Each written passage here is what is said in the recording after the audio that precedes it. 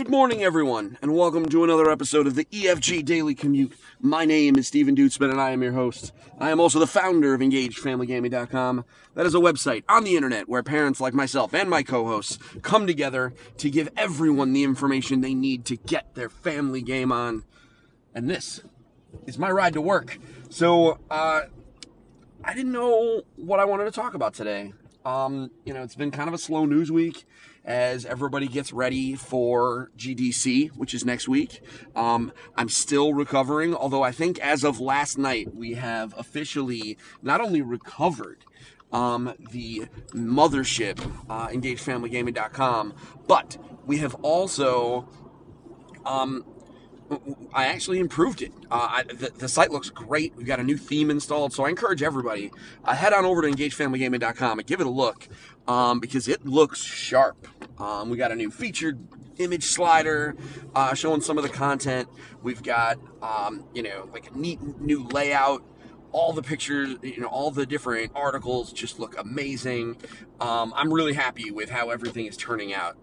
So maybe this was a bonus. Who knows? But I didn't really know what to talk about. For a minute, I was like, man, should I talk about that new Power Rangers fighting game? Because yes, sometime this spring, which is in the next 3 months or so, a Power Rangers fighting game is coming to PS4, Xbox One, PC, and Switch.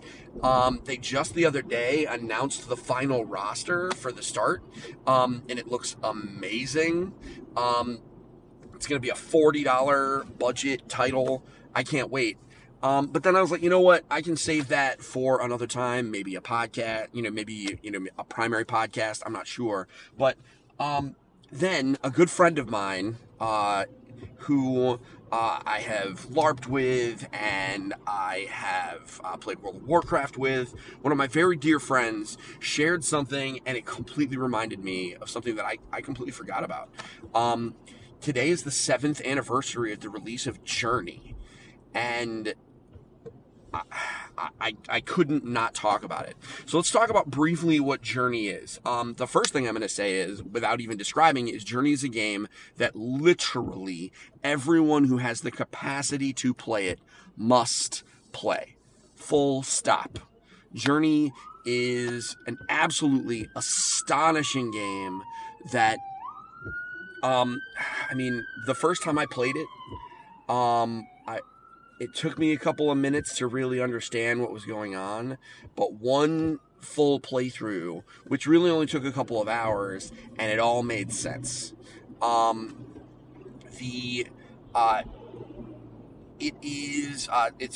an independent game made by a company called literally That Game Company.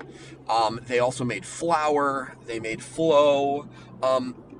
That game company specializes, and they're working on a game now, although my understanding is, I don't even know where it's going because it was originally going to be exclusive to the Apple TV, but I don't know if that deal is still in place. I'm not sure. But they're still working on games, but for a while they were, hand in hand with PlayStation. And, Flower was this amazing experience that was all about the impact that man has on Earth. And you literally played, you controlled petals of flowers floating on the wind. And it sounds really stupid, like from the outside, like how would that be a game? But not only was it a game, there were challenges, there were objectives, there was definitely like this sense of space, right? But also it was gorgeous, but also it really delivered a message about the impact of man and, the how careless we can be with nature, and how even simple things can have, huge impacts.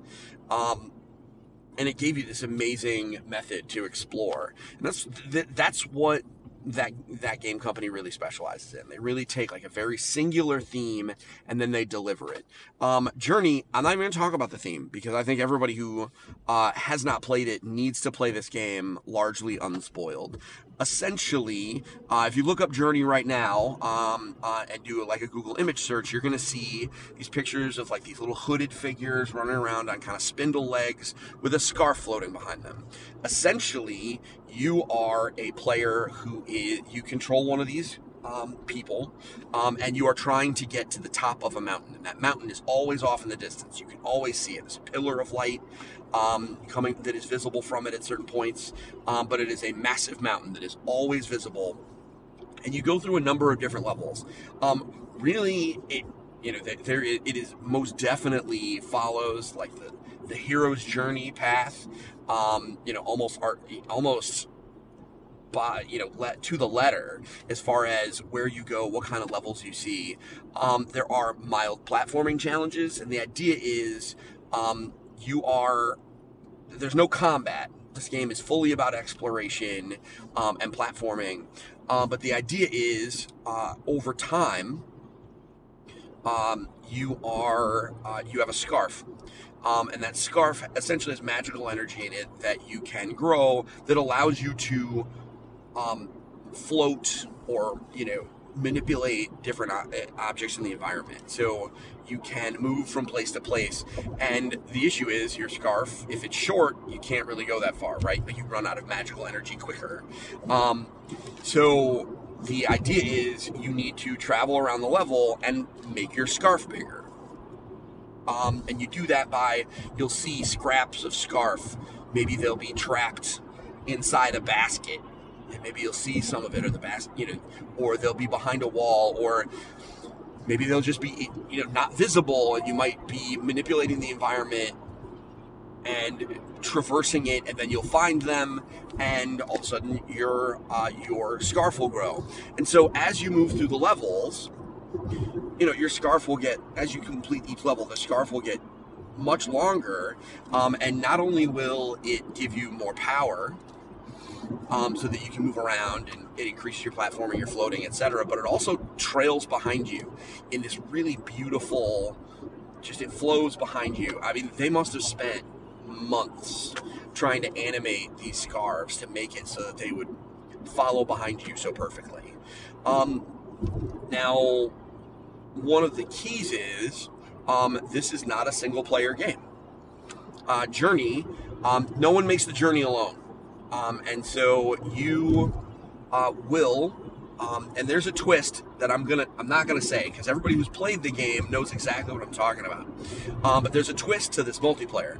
But the key is you will find players on your playthrough, and those players will be you'll come around a corner and you'll just see them, right? There's no screen name. There's no voice chat. The only way you can communicate is there's a button you can push that you do this little chime, like this squawk kind of thing, right? What that does is, you can call people over, but because you can't really communicate, it's like you're the same people, but you don't speak the same language, right? So you can't really clearly communicate with everyone. So people just kind of have to work together. And some people, sometimes you'll run into somebody that works with you, and other times you might walk with somebody that really doesn't, that isn't really sure. It can be somewhat difficult. The good news is you don't ever really need that other person to complete challenges. It's just you will see them on your journey and continue on your journey with them. It's just this kind of seamless thing. And then at the end, it actually tells you who you played with, which is really interesting. You get their screen name at the end. It's absolutely gorgeous. I will never forget when I played it the first time. And what's really neat about it is, first it was PS3, now it's available on PS4. It's actually going to be available on PC through the Epic Game Store very soon. If it's not already. I'm driving, obviously, so I can't check. But it is fascinating to think about it.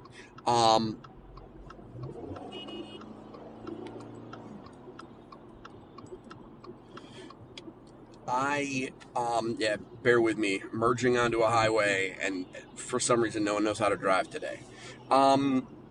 So Yeah, I mean, it's a fascinating game.